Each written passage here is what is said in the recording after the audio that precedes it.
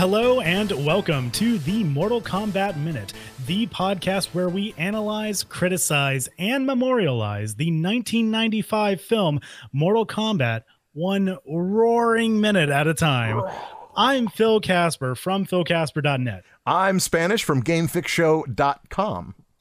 And we are on minute number 30. Wow, we are 30 minutes in? 30 minutes! 30. Finally, the half-hour mark. It's gone so quickly. No, it really hasn't for us, but it's okay. For you, maybe. The listeners, maybe. For those that binge listen, thank you so much. Absolutely. This minute starts with Shang Tsung walking up a stone walkway through a garden, and it ends with showing a stone wall with a four-armed shadowy figure roaring or growling. Who could that be? A quick recap. Obviously, we had Shang Tsung walking away in that garden. The last thing, of course, and before that, we saw a three-fingered hand of whatever looking on to the heroes. But we got to catch up with the heroes a little bit, and they are following Shang Tsung through this garden. And I mentioned that I had some notes on this garden a little bit. Oh yeah. I want to hear what is it? Yeah. I don't have notes about the garden itself. Like there's nothing trivial. Sorry. Oh, no, although there are a couple of things about like some of the statues that I noticed. Okay. For one thing, as the scene progresses, this is one kind of long shot that we're going in here because the shot starts low and then it starts raising up, so we get a better view of the garden. It's definitely on a boom, that's for sure. Yeah, for sure. And on the left side, we have this helmeted warrior statue that has a mace. They're actually holding a morning star, I believe.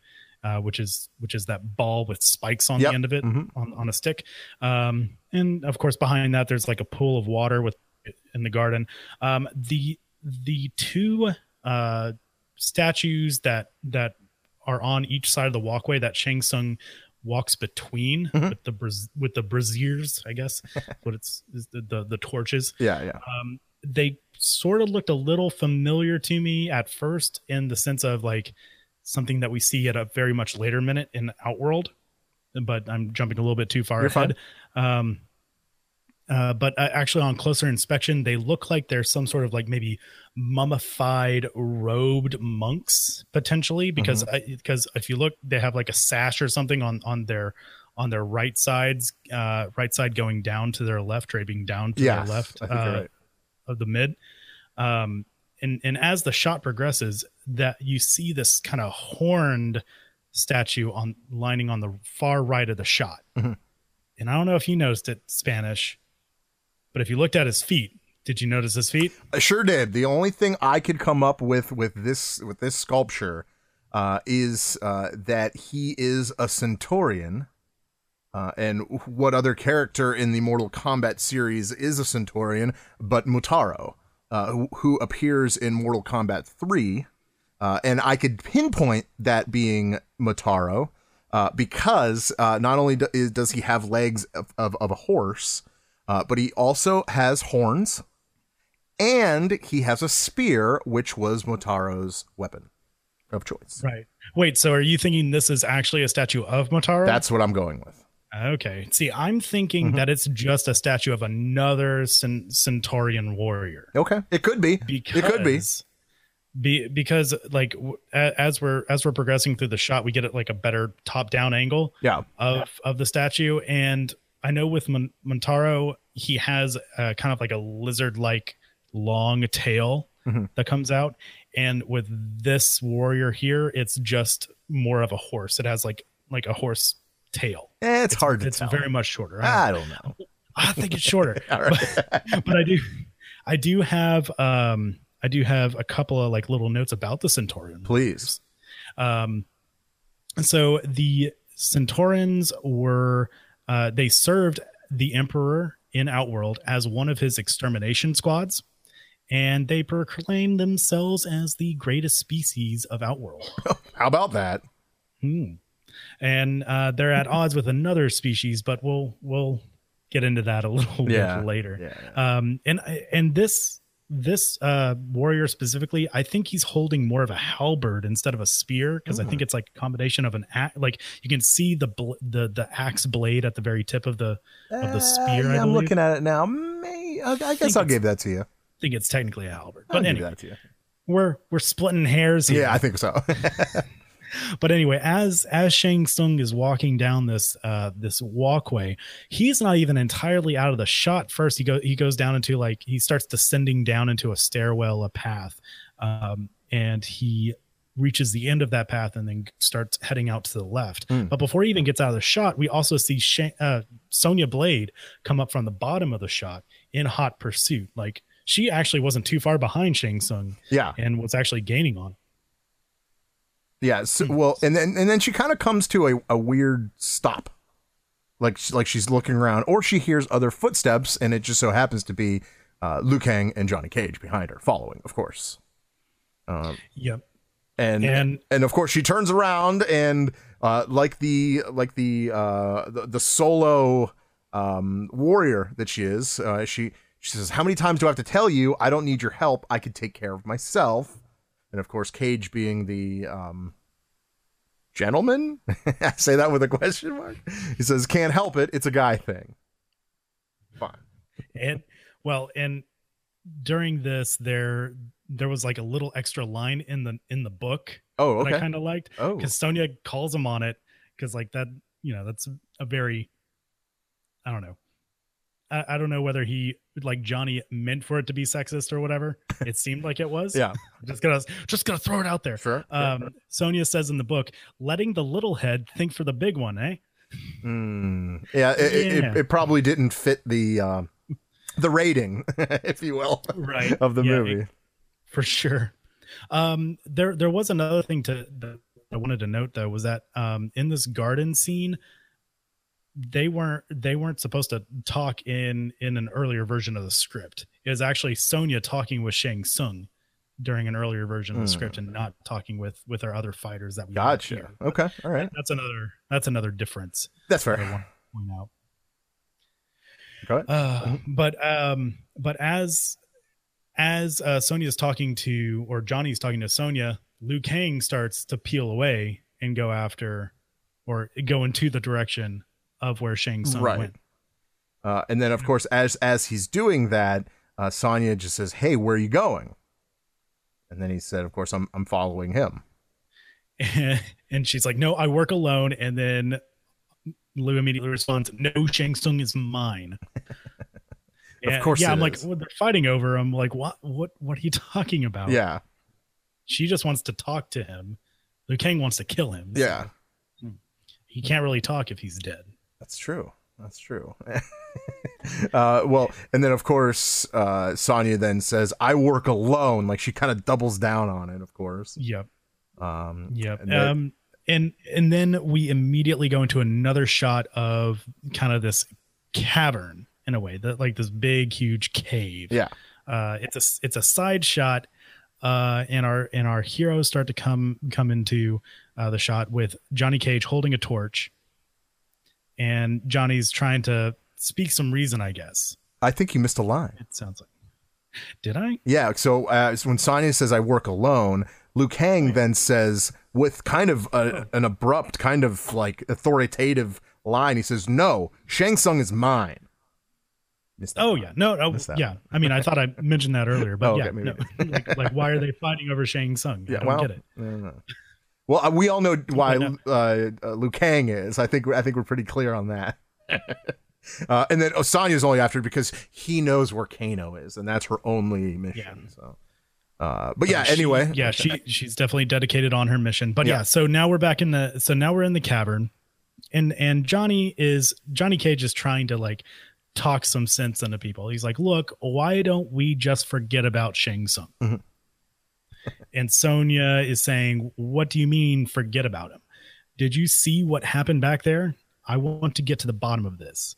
So Sonya always being like the detective, I guess. That's like, what she is, yeah. Caught on the mission there. It's like I guess she wants to get to the bottom of like what Sub-Zero is exactly. Yeah, what just happened to that guy? Just got killed. Like, why can he throw an ice ball? You know, like, what's going on? And of course, Johnny Cage, being the caring mind that he is, he says, "Are you out of your mind?"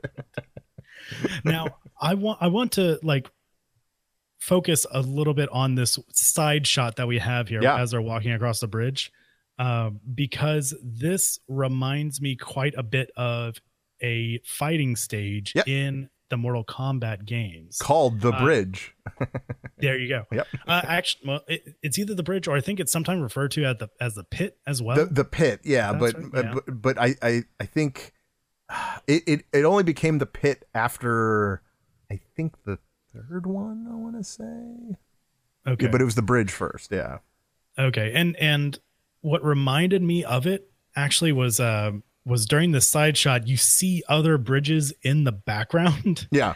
And you see torches in the middle of the bridges, which in Mortal Kombat 2 on this version of the stage, if you're fighting on the stage, if you look in the background, you see another bridge with two other fighters on it, one of which is on fire, which is, if I remember, that's Cinder, I think, or it was canonically known as Cinder. Yeah. But that, just seeing those that torch on a bridge in the background reminded me of, there's that flaming fighter in the background that's just standing there waiting that's fair. To fight. Yeah. You know what? I'll give you that. It is called the pit. It is referred to as the bridge, but the actual stage is called the pit. So yeah, I stand correct. That's my bad. Oh, no worries. but okay. So when Johnny asks Sonya, are you out of your mind? Then we get like this top down shot that starts to quickly zoom out. Yeah. We get some bats and stuff flying by. And we see all these other bridges, this network of bridges, which just reminds me of, of like, how cool would it be to have like multiple fights happening on these bridges all at the same time? Yeah. Yeah. It almost, it kind of reminded me of like a Harry Potter. Yeah. Like the steps. Yeah, it actually does. You know what I mean? Yeah, me too. Yeah. And I see, like, I mean, like, I don't know how deep this cavern goes. I'm looking at the picture now. You see like just this, it's a twisting network of bridges. You see all these different torches. Like somebody has to light those, right? Or keep them lit, and like tend to them. And there are some, like, it looks like I assume it's the bottom of the cavern, like that goes all the way down to the bottom. So there's a pathway down there as well too, one would think. One thing I wanted to add real quick, you mentioned that the fire guy in the background that kind of reminded you of the stage, like fighting in the back. The guy that's not on fire is actually goes by the name Hornbuckle. Yep. And Hornbuckle. And the guy that's on fire, actually, fans were known because they didn't really know who it was, but they called him Torch at one point. But later it was revealed that his name was Blaze. Blaze. Okay, yeah. I was like, oh wait, Cinder is another fighter from another fighting game. I think you're right. Yeah, you're right. Now that I know that game too, but okay, we'll leave that out. We'll leave that out. Yeah. I played a lot of that game too. That's okay. Yeah, no, that's fine. It's funny that you thought that because it's very close to that. You know what I mean? Yeah. Like both flaming characters, but totally, similar in that sense. Killer Instinct. But yeah, so when we see this drop down shot for a couple of seconds, then we move to this shot of just a stone wall with some sort of shadowy figure on it and some growling, it looks like, and slowly you start to count, with this figure, not one, not two, not three, but 4 arms on this guy, this thing, whatever it and is. This big growl, this roar that's happening as he's walking off to the side. Who could that be? We're just gonna, I guess. We don't know now. We're not gonna find out because that's the end of the scene. That's the end of the minute. Oh man, you just grabbed the carpet right from underneath my feet. That's okay though. It's called a tease. Yeah, I know. I'm just messing with you. Well, that's all really I have for this minute. There was actually one. Can I tell you one thing that I did look and I ended up it didn't come out to fruition that I thought it could have been.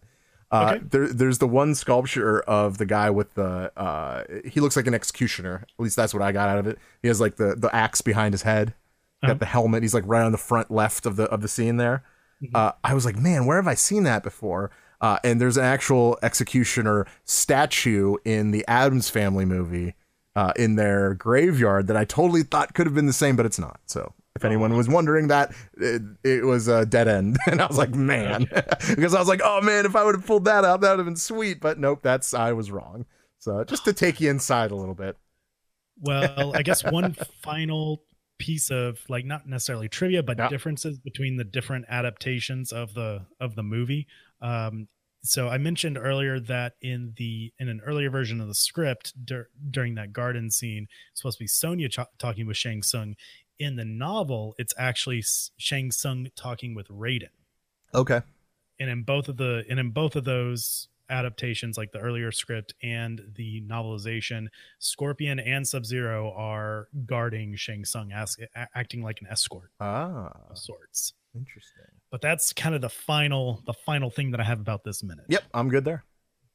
All right. Well, thanks so much for being with us for 30 minutes and like you're invested this much. Let's just continue. Let's just keep going. We got 71 more. Yeah. Wow. Okay. Let's do this. There we go. Yeah. We're in it for the long haul. That's right. We're so thankful that you're here with us.